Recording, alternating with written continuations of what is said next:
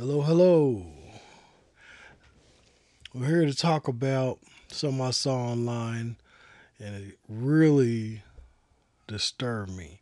Now I'm watching we're watching the current election. It's Trump, Pence v.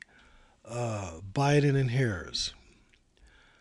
To me, this whole Harris thing, Biden Harris, Obama Biden, interesting.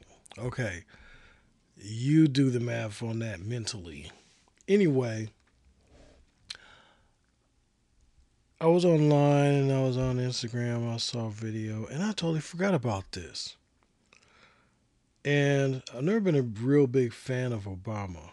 I'm an independent. I'm not no Republican. I'm not hating on him just to be hating him. I'm hating on him because there's reasons not to like Obama and to believe that Obama is fake. Now, during his presidency, I was the guy that was telling black folks that he ain't one of us and not to expect anything from him. So this next part is one reason why, and it pertains to Flint water crisis. We're going to cover this Flint water. A lot of people know about the whole Flint thing is in regards to water, the bad water, full of. But to add insult to injury, here's a part from Fahrenheit 9/11.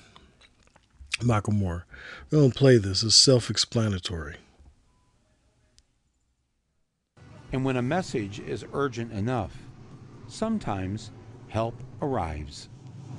City of Flint, USA, May 5th, 2016. POTUS has arrived. The people of Flint had one last beacon of hope. We were all invited to this big thing where the President Obama was going to speak to us about the problem. Oh my gosh, this is so cool! Oh, yes!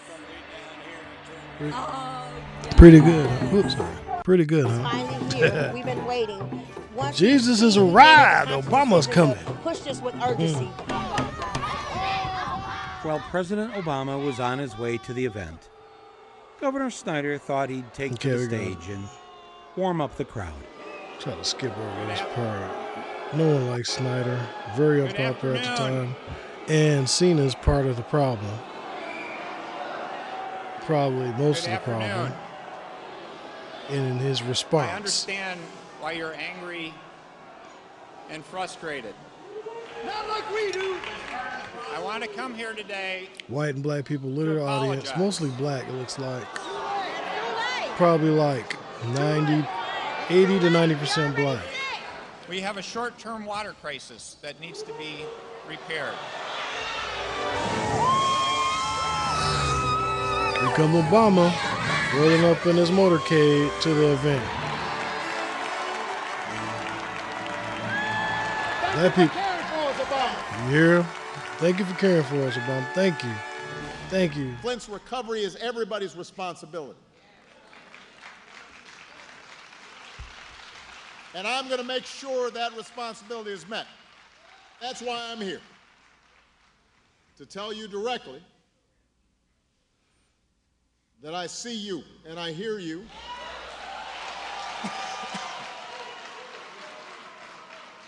We invest. Can I get some water? Come on up here. I want a glass of water. Get a bottle. Bottle water. I want a glass of water. Everybody settle down. This is a feisty crowd. Thank you. I really did need a glass of water. This is not a stunt. What? He wet his lips. He should- did not you drink should it. He see didn't sip it. He wet his lips. There was an audible gasp in the audience. People were just like absolutely dejected. Why would you do that? I am sure that somewhere when I was 2 years old, I was Now, taking a this is chip of important. Hold paint. up. Hold up. Let's run it again. Thank you.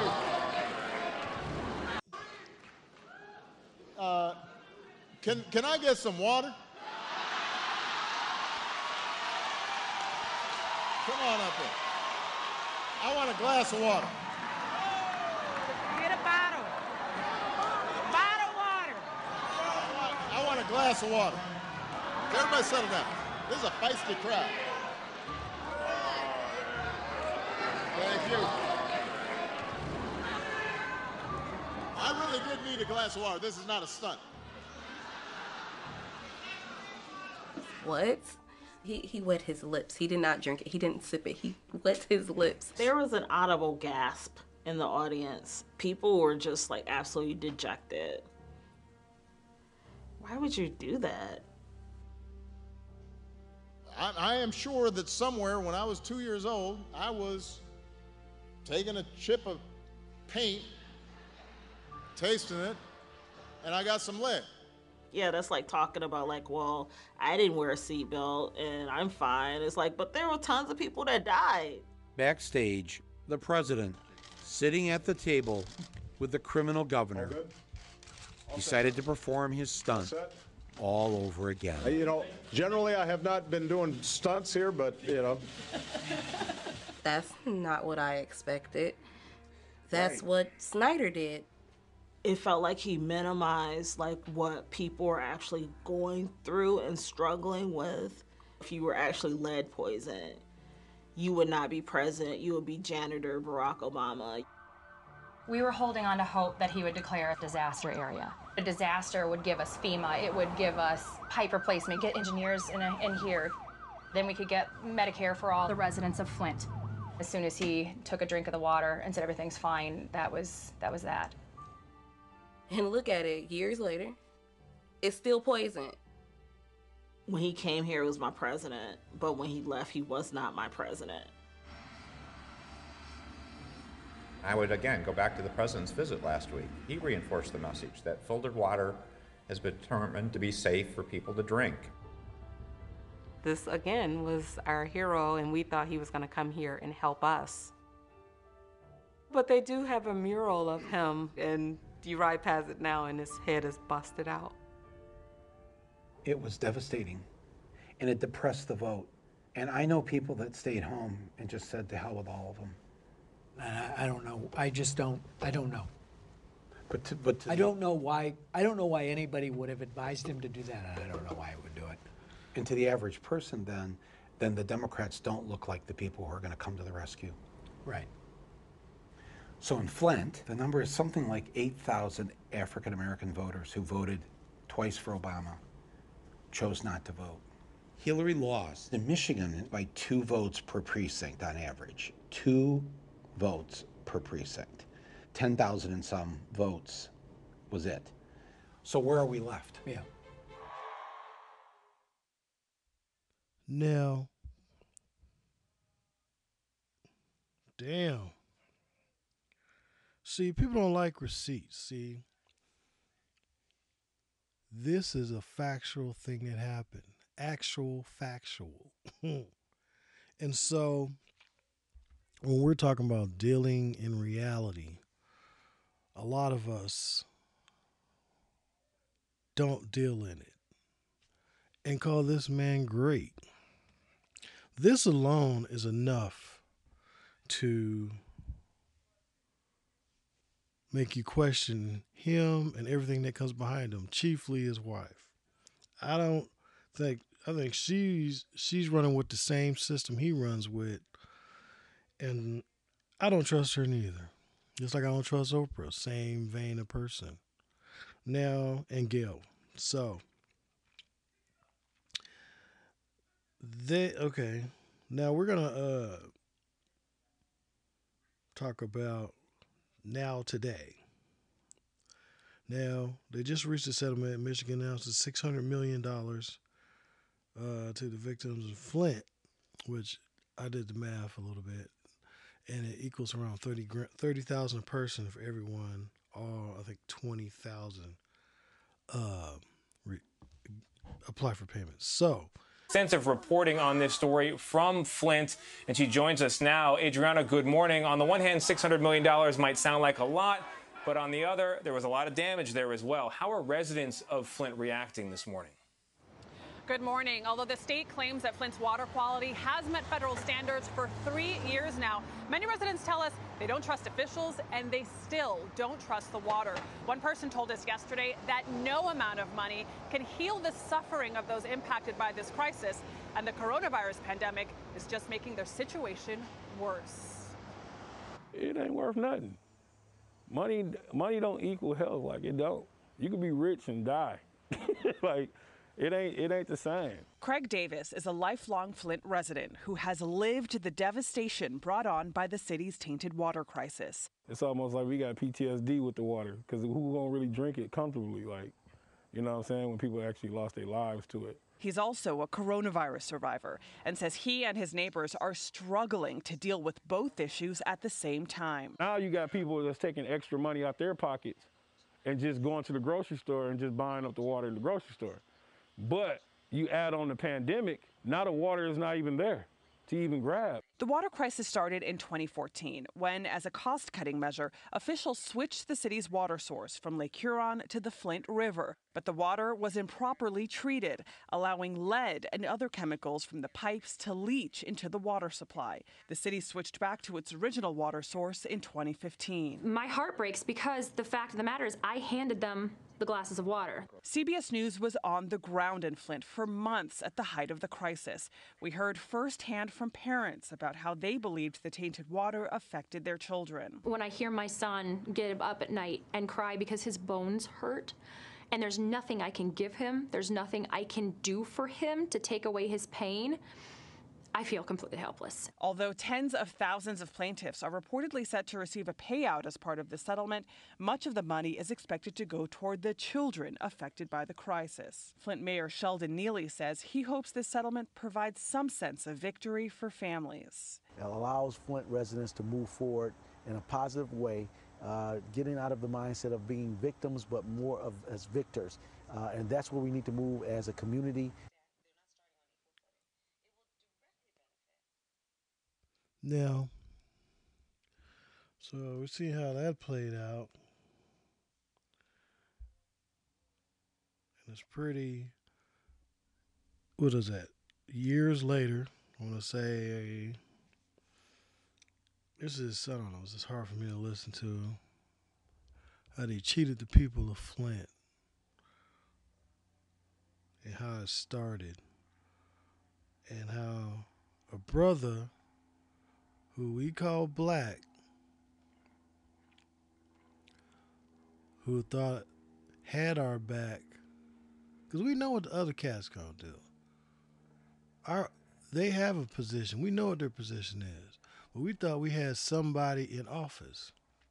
We thought we had a comrade in arms that was gonna help the black community. We try now, fast forward to now, they're trying to run that same thing again.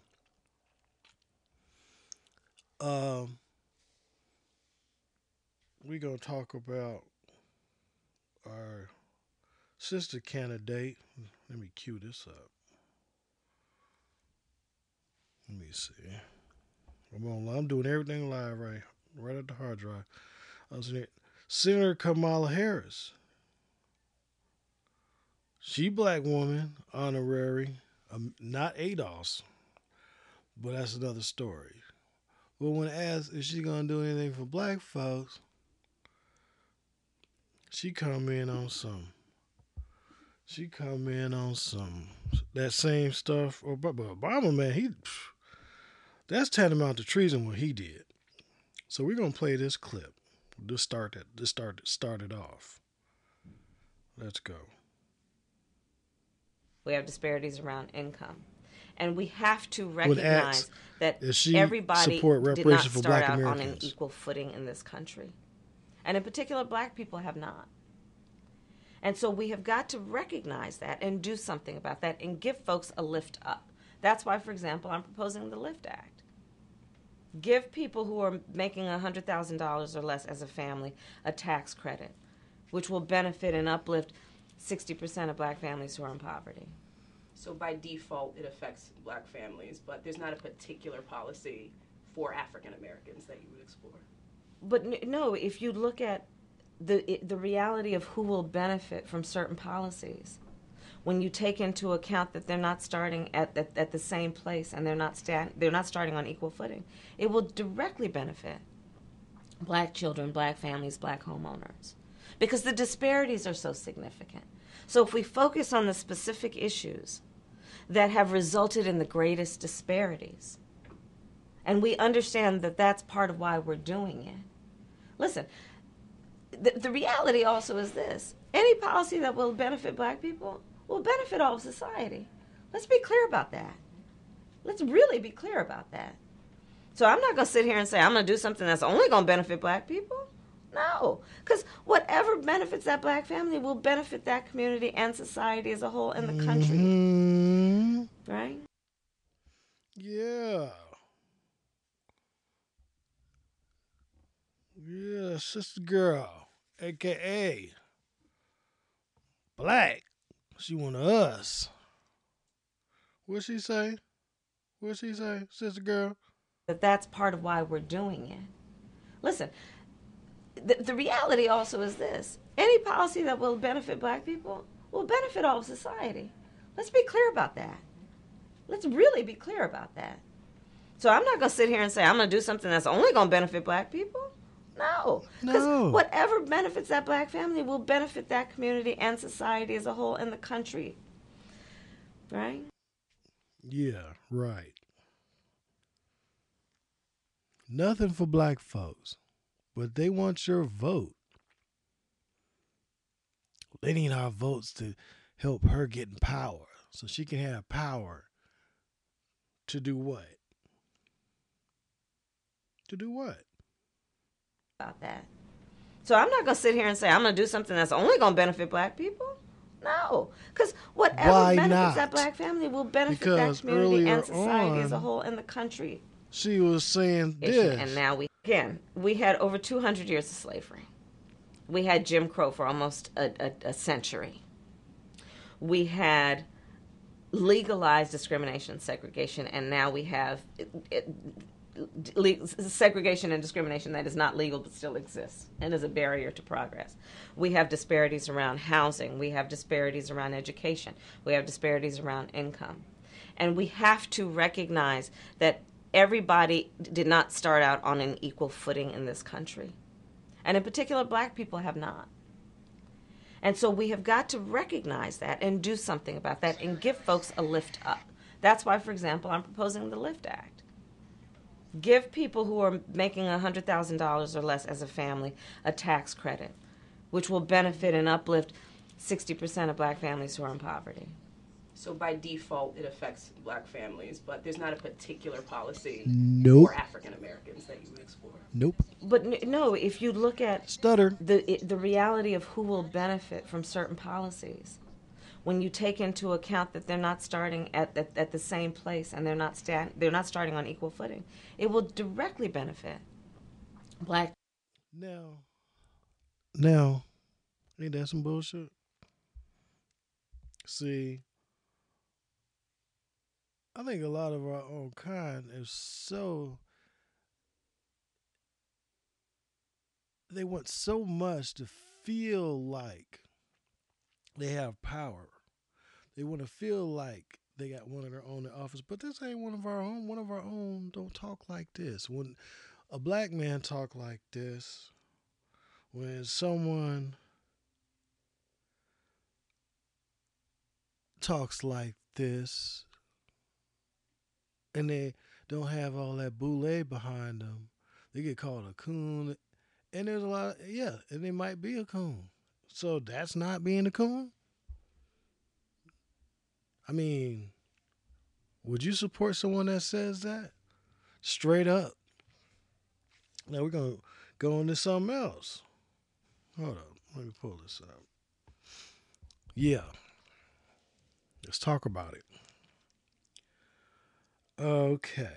Next clip is this. And I'm proud of that work. I want to bring in Tulsi Congresswoman Gabbard. Gabbard. Congresswoman Gabbard, you took issue with Senator Harris confronting Vice President Biden at the last debate. You called it a, quote, false accusation that Joe Biden is a racist. What's your response? I want to bring the conversation back to the broken criminal justice system that is disproportionately negatively impacting black and brown people all across this country today. Now, Senator Harris says she's proud of her record as a prosecutor and that she'll be a prosecutor president, but I'm deeply concerned about this record. There are too many examples to cite, but she put over 1,500 people in jail for marijuana violations and then laughed about it when she was asked if she ever smoked marijuana. She blocked evidence. She blocked evidence that would have freed an innocent man from death row until the courts forced her to do so. She kept people in prison beyond their sentences to use them as cheap labor for the state of California. And she fought to keep cash bail system in place that impacts poor people in the worst kind of way. Thank you, Congresswoman. Senator Harris, your response. As the elected Attorney General of California, I did the work of significantly reforming the criminal justice system of a state of 40 million people, which became a national model for the work that needs to be done. And I am proud of that work. And I am proud of making a decision to not just give fancy speeches or be in a legislative body and give speeches on the floor, but actually doing the work of being in the position to use the power that I had to reform a system that is badly in need of reform. That is why we created initiatives that were about reentering former offenders and getting them counseling. It is why, and because I know that criminal justice system is so broken, that I am an advocate for what we need to do to not only decriminalize, but legalize marijuana in the United States. I want to bring Congresswoman Gabbard back in. Your response, The bottom line is, Senator Harris, when you are in a position to make a difference and an impact in these people's lives, you did not. And worse yet, in the case of those who were on death row, innocent people, you actually blocked evidence from being revealed that would have freed them until you were forced to do so. There is no excuse for that. And the people who suffered under your reign as prosecutor, you owe them an apology. Senator Harris. My entire career, I have been personally opposed to the death penalty, and that has never changed. And I dare anybody who is in a position to make that decision, to face the people I have faced, to say, I will not seek the death penalty. That is my background. That is my work. I am proud of it. I think you can judge people by when they are under fire, and it's not about some fancy opinion on a stage, but when they're in the position to actually make a decision, what do they do? When I was in the position of having to decide whether or not to seek a death penalty on cases I prosecuted, I made a very difficult decision that was not popular to not seek the death penalty. History shows that, and I'm proud of those decisions. Senator Harris, thank you very much. Blah, blah, blah. Okay. Well, let's run it back. Let's look at something here. Come on.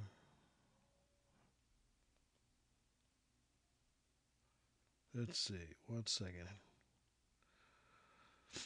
Let's see.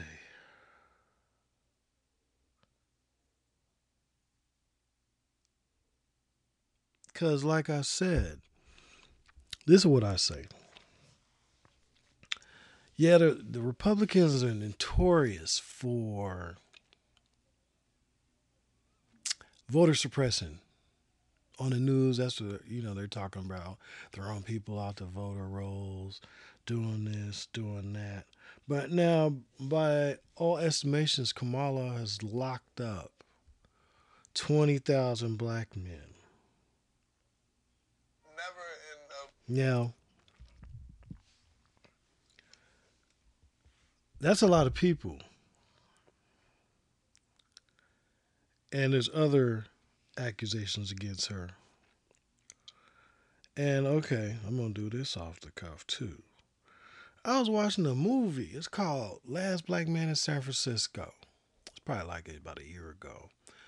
Good film. Remind me of like the white dude, Wes Anderson's Darjeeling Limited, all that. Kind of along that vein. Very, with some Spike Lee, kind of well shot. And then one of the characters in the movie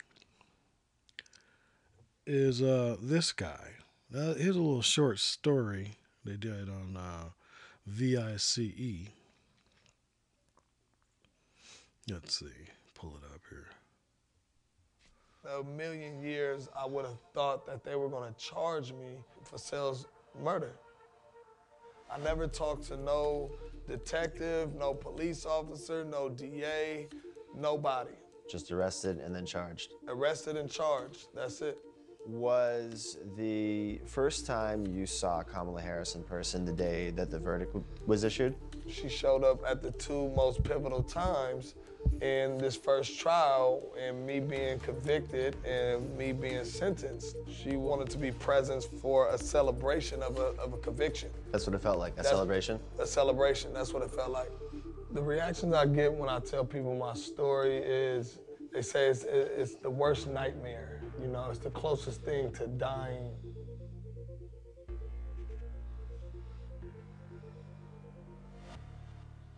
Jamal, I'm going to read you a quote real quick. The job of a progressive prosecutor is to look out for those overlooked, to speak up for those whose voices aren't being heard, to see and address the causes of crime, not just their consequences, and to shine a light on the inequality and unfairness that lead to injustice. It is to recognize that not everyone needs punishment, that what many need, quite obviously, is help. Kamala Harris wrote that in her book, The Truths We Hold. Does that sound consistent with the kind of with the brand of justice that you saw administered by offices that she was running? It definitely sounds like Kamala Harris right now as a senator, but at the time of her being the head district attorney of San Francisco, that is almost polar opposite of what I felt and what our community felt in San Francisco. So Jamal, where are we? Right now we are in Sunnydale Projects, where I was born and raised at. This isn't a place that you'll want to bring outsiders into. You kind of get some of these stories that's going on. I mean, people have opinions. We're going to put some of these opinions out here. Even a popular show, Joe Rogan, a lot of people don't like Joe. I listen to Joe from time to time, but I just thought, for the sake of the show and opinion, I'm using these clips for fair use for, just to have opinions. I have my opinion. A lot of people have their opinion. And to convey a story. Okay, we got one right here. Let's run it.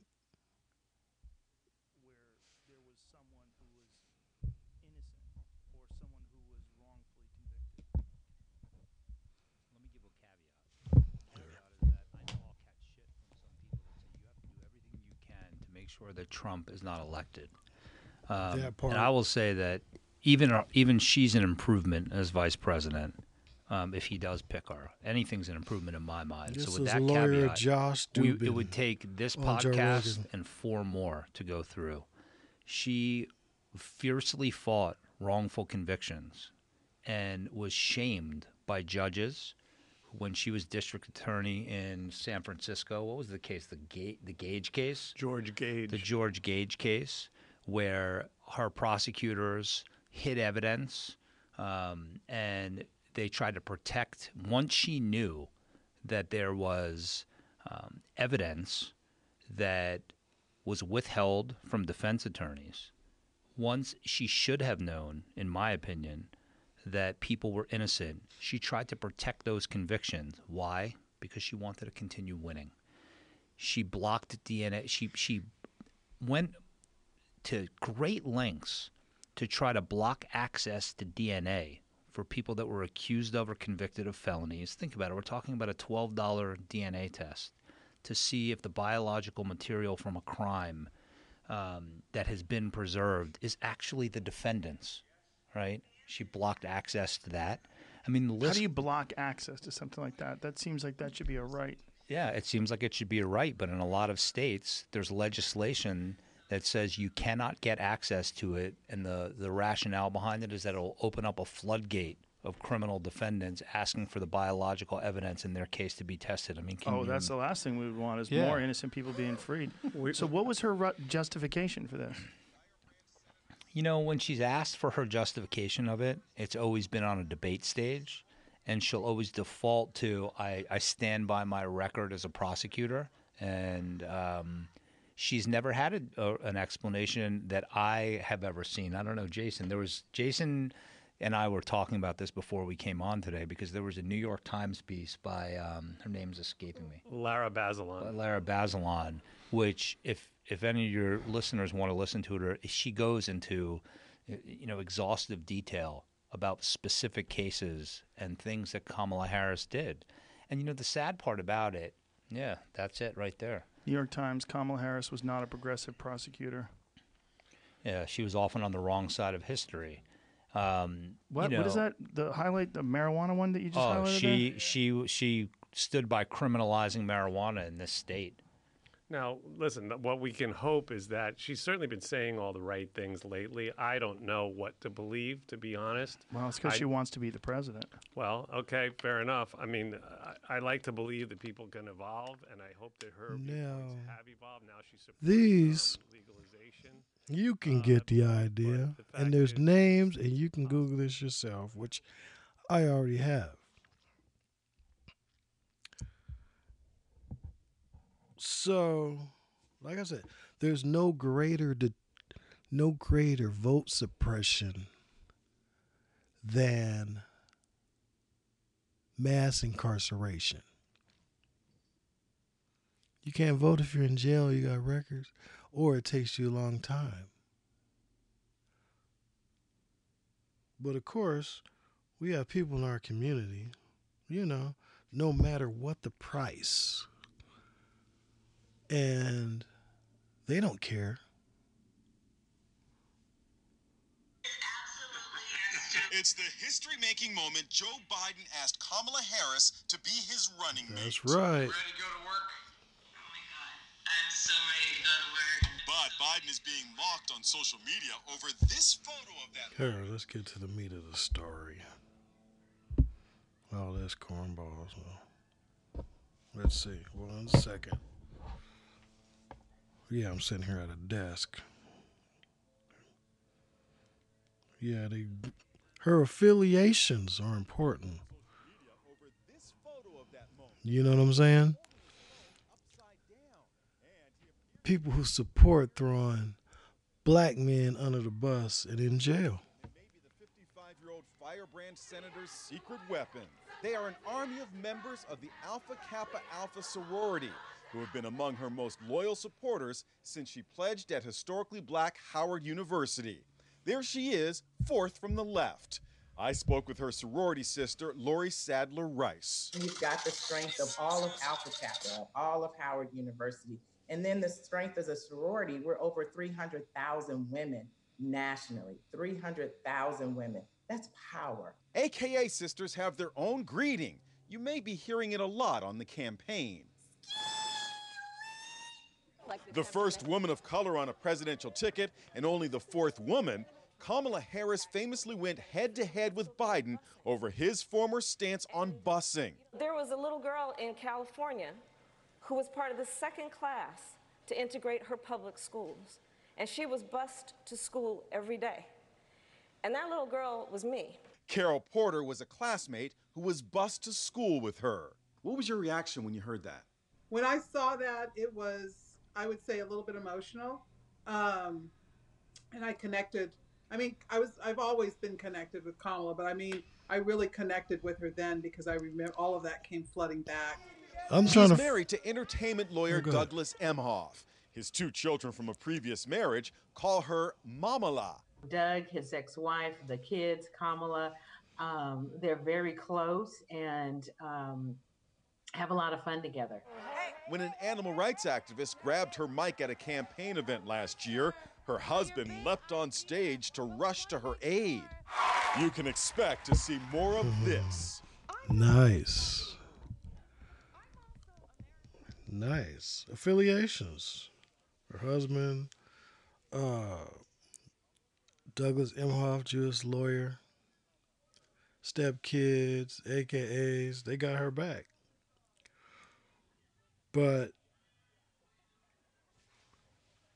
she criminalized black men and people in general. law and order candidate. Running with Joe Biden. Because Joe Biden says, what did Joe Biden say?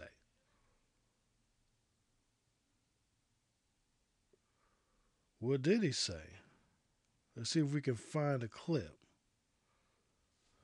That shit had me rolling when I heard it. Because I was like, I know this motherfucker didn't. All right, let's cue it. And this is what, beside all the other stuff, look, people going to say you don't have a choice. Either you want Trump back in office or you want Biden Harris.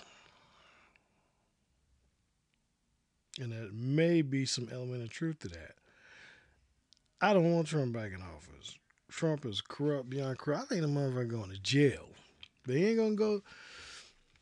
Look, she didn't even prosecute Steve Mnuchin, who is, I think he's the Treasury Secretary now. He is known as the foreclosure king of California, who was stealing people's homes during the last recession. She didn't convict. Now, let's roll this crazy shit back. Let's see if we can cue it right to this. Oh, here we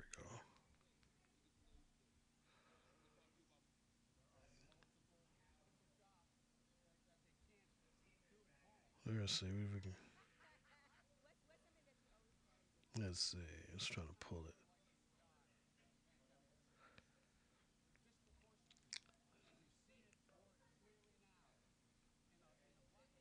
Here we go. They're disproportionately uninsured in the African American. There's Joe. Make up the essential jobs the hell is that they can't do at home. They're risking their lives every day. Enough's enough. What's something that you always carry with you? Hot sauce. Really? Pandering. Yeah. That's Hillary. Really? Are you getting information right now? Hot sauce. Hot sauce in my bag, swag? Hot sauce. Really? Yes. Now listen, I just want you to know people are going to see this and say, okay. All Democrats. They try to play you. Wait a minute. Let's get to this you ain't black shit. That shit. They have things they want from you, and one of them is a black woman running mate. What do you say to them? What I say to them is that I'm not acknowledging anybody who is being considered, but I guarantee This is pre-Kamala. there are multiple black women being considered. Oh, I find that See it interesting. more clearly now. But he picked the cop. County, they're 6 times more likely to die in a pandemic than a white county. They're disproportionately Why did he pick the uninsured in cop? African American community. Disproportionately. Let's talk about the show a little bit. You know, there's no real flow to the show. There's a flow, but there ain't a flow. That shit had me tripping. Figuring out whether you're for me or Trump, and you ain't black. Poor kids are just as bright and just as talented as white kids. It's personal, and I was actually it was hurtful. I would have to ask black voters the question, like, why do the old white men, who have the most racist legislation towards black people, why are they, the top 2? He said what? But I tell you, if you have a problem figuring out whether you're for me or Trump, and you ain't black. Poor kids are just as bright and just as talented as white kids. It's personal. Now that's who Kamala's running with. Yeah, that was a quick clip of that. Now, Joe Biden, I saw a clip a couple days ago on, sorry, let me turn my mic. I saw a clip about Joe Biden, man. That shit was crazy. Let's see if we can find it. On the crime bill speech. Woo, that shit crazy.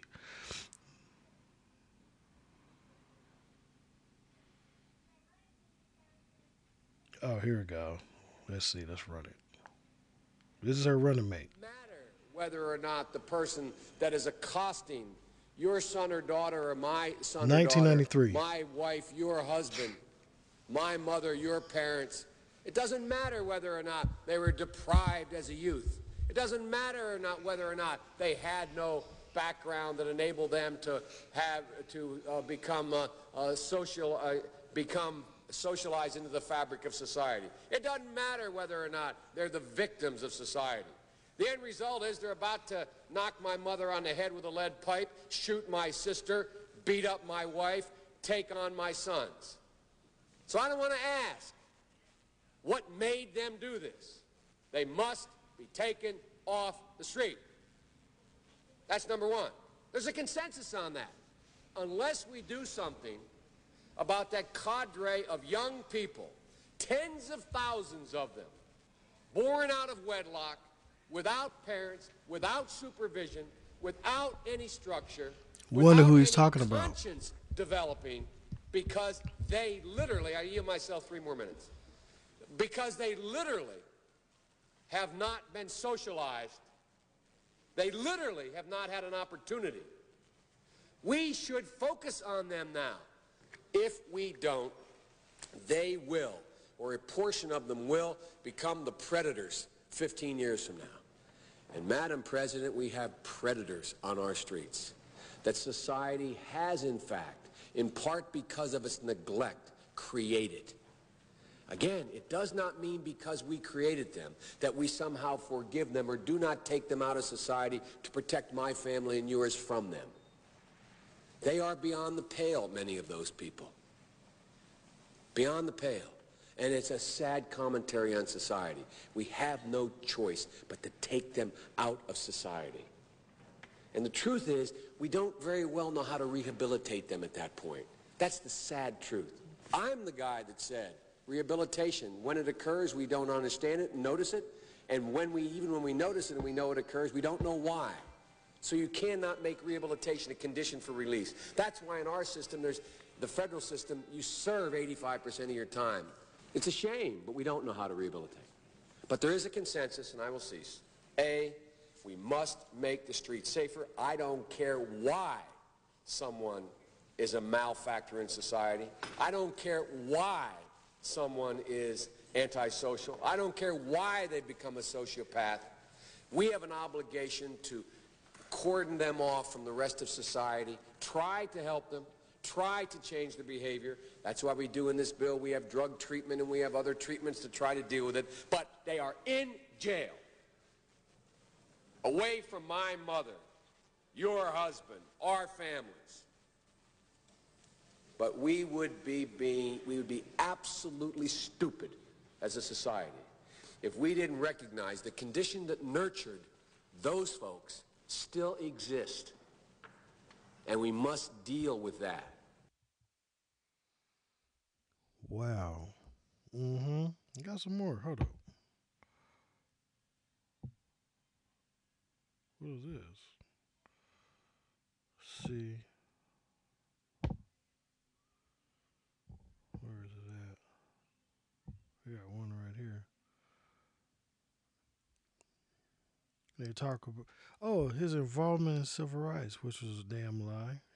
Cause you just heard the speech. You don't care about what your issue was. Here, getting calls. I didn't mean to say Jesus. Yeah. Wilmington, Delaware. I came out of the civil rights movement. I was one of those guys that sat in and marched and all that stuff.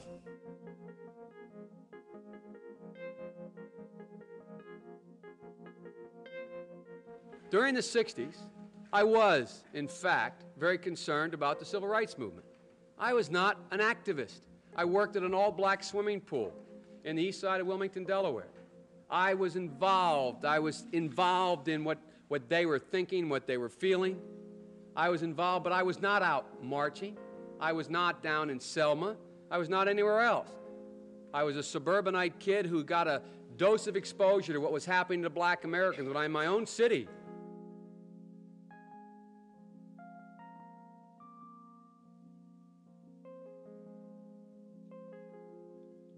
You know, when I was a teenager in Delaware, Obama makes the same claim. For real, I got involved in the civil rights movement. We have the 8th largest black population in America. Most people don't know that. And I'd go to 8 o'clock Mass, then I'd go to Reverend Herring's church where we'd meet in order to organize and figure where we were going to go, whether we were going to desegregate the Rialto movie theater or what we were going to do. I got my education for real in the black church. And that's not hyperbole, it's a fact. But I got my education, Reverend Doc, in the black church. Not a joke. Because when we used to get organized on Sundays to go out and desegregate movie theaters and things like that, we do it through the black church. I was no big shakes, Reverend, in the civil rights movement. I was just a kid. I got involved in desegregating movie theaters and helping, you may remember Reverend Moyer in Delaware and Herman Holloway organized voter registration drives, coming out of black churches on Sundays, figuring how we were going to move. In October, I was invited to the National Civil Rights Museum in Memphis to receive the Freedom Award, a thing when I sat in black churches in the east side of Wilmington getting ready to, and by the way, next to two Jewish rabbis, getting ready to go out and desegregate movie theaters in Delaware. I never, ever thought in my life I would be worthy of, and I'm still not sure I'm worthy of it. Now, that's funny because these claims have been proven to be false. Now, if we go back to of them, born take back the streets. It doesn't matter whether or not the person that is accosting your son or daughter or my son or daughter, my wife, your husband, my mother, your parents. It doesn't matter whether or not they were deprived as a youth. It doesn't matter or not whether or not they had no background that enabled them to have become socialized into the fabric of society. It doesn't matter whether or not they're the victims of society. The end result is they're about to knock my mother on the head with a lead pipe, shoot my sister, beat up my wife, take on my sons. So I don't want to ask what made them do this. They must be taken off the street. That's number one. There's a consensus like on that. I said, no greater vote suppression than mass incarceration. Now, I mean, you can even go back to Kamala Harris. Kamala Harris was even saying some stuff. Now she's running with them. Look at that. Pete. To coddle the reputations of segregationists, of people who, to coddle the reputations of segregationists, of people who, if they had their way, I would literally not be standing here as a member of the United States Senate, is, I think, it's misinformed and it's wrong. Does he apologize for that? He's going to have to make that decision. But, you know, let's be very clear that the senators that he is speaking of with such adoration are individuals who made and built their reputation on segregation. The Ku Klux Klan celebrated the election of one of them. So this is a very serious matter. Yeah, she was going hard on him. Going hard on him. But I guess it's cool now, huh? Because she had her feelings too. She was locking folks up on the other side. But now she want to act like she, you know, she got amnesia. Now, interesting. Hold on. Let's run it back here. Because I'm trying to do three things at once. Because this right here. California's Kamala Harris is the first Indian American U.S. Senator. The state attorney general took on another Democrat, Loretta Sanchez, for the seat. It was the first time a Republican wasn't on California's general election ballot in more than a century. Though her win is historic, it's not really a surprise. Polls showed Harris leading by double digits heading into Election Day. Mm-hmm. And she received... Yeah. They're very promising. She did big things. First Indian American senator. I mean, I guess she's black now, but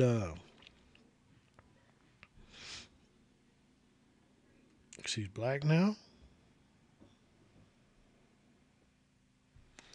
No comment. Yeah, she's black now. Because, you know, the you-know-whos say she is. Joe Biden and the you-know-whos. Joe Biden says, you don't vote for me, you ain't black. And the sisters. They are an army of members of the Alpha Kappa Alpha sorority who have been among her most loyal supporters since she pledged at historically black Howard University. There she is, fourth from the left. I spoke with her sorority sister, Lori Sadler Rice. You've got the strength of all of Alpha Chapter, of all of Howard University. Well, she dated Imhoff at that time. 300,000 women nationally. 300,000 women. That's I wonder. Do you ever wonder? No shade on that. I'm not against interracial relationships. But it's just, you know, she got many, many faces. You know, just like you know who did. Oh, yeah, just like you know who. Oh, you forgot who I was talking about already? Barack? You remember that? Remember how he did black folks? He said, let me clear my throat.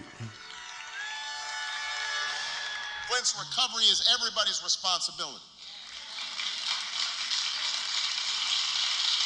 And I'm going to make sure that responsibility is met. That's why I'm here. To tell you directly that I see you and I hear you.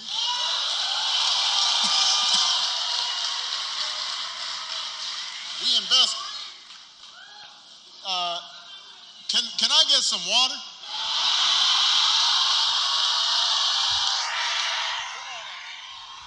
Can you get some water? Mm-hmm. You're going to fall for it again. I mean, it's just fucked up, man. It just, Trump can't win. And some say that why should we be afraid of getting Trump in office? And some even saying Trump did stuff for black people. I'm not getting into all that. I don't really think he should be reelected for a few reasons. But Joe and Kamala in there, I don't know what we're going to see. And I just don't feel good about what we're going to see. And it's upsetting.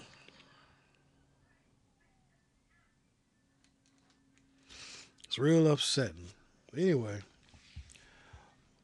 I've been running almost an hour. So what we're going to do is we're going to cut this one and we're going to put it on some later podcasts and some other stuff I have.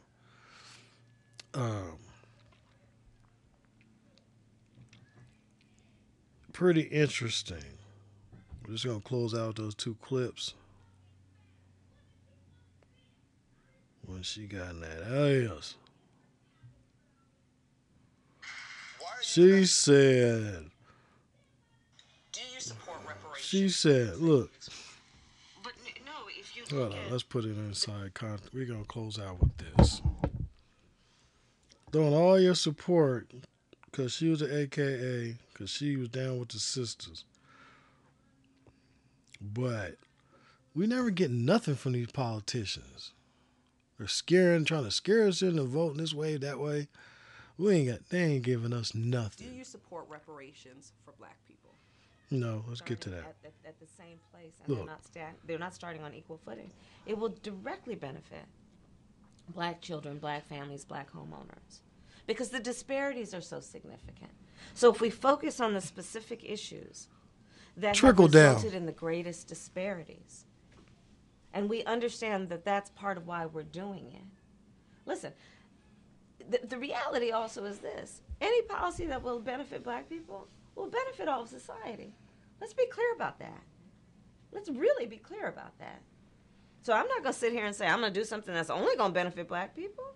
No, because whatever benefits that black family will benefit that community and society as a whole and the country, right?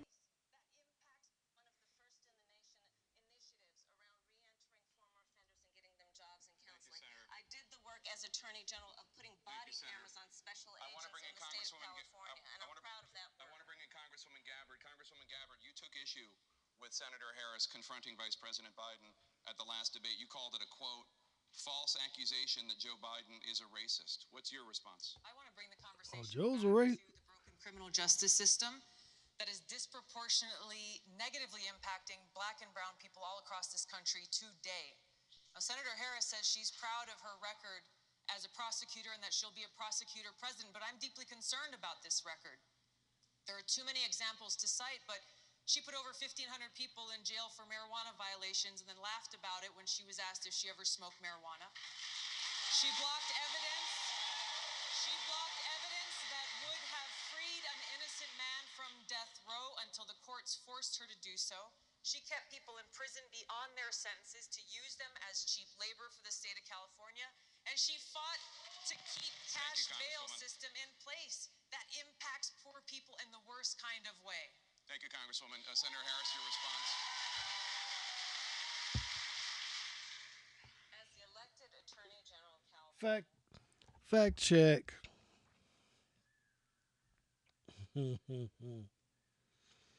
Yeah.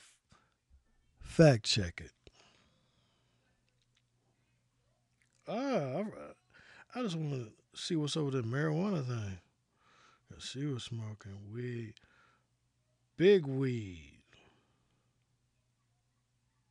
We're going to talk about Kamala Harris. She's a Democratic presidential candidate. Kamala Harris sat down with the Breakfast Club radio show yesterday. So is that going to put some voters off, or will they appreciate the honesty? And it might be noted that when she was a prosecutor, you might know this, she was not for this, right? Go ahead. Yeah, I mean, when you're a prosecutor, you're enforcing the laws on the books. And I think it was in 2010, she voiced support for medical marijuana legalization 5 years later, but she prosecuted these kinds of cases, as did I. But I think her evolution on The Views sort of mirror what's... Yeah, her evolution on The Views. Let's see if we can get this clip. Kamala Harris's comments from her radio interview with The Breakfast Club are sparking controversy. Have you ever smoked? I have. Okay. Like And I inhale. I did inhale. Okay. It was a long time ago. Harris explains her pro-pot stance and admits that she indulged in the substance while in college. Man, you can't make this shit up. We're going to close out.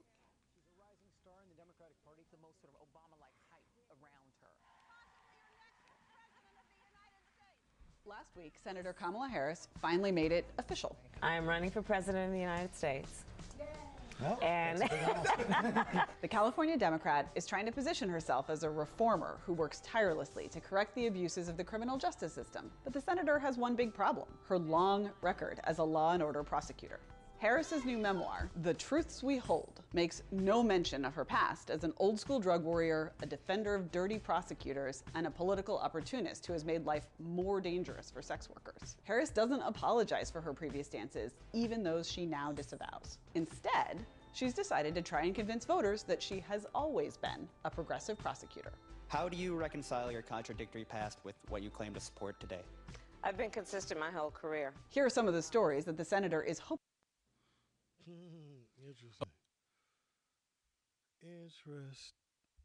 Interesting. So we're going to close it out. Have a good day. Talk to you later.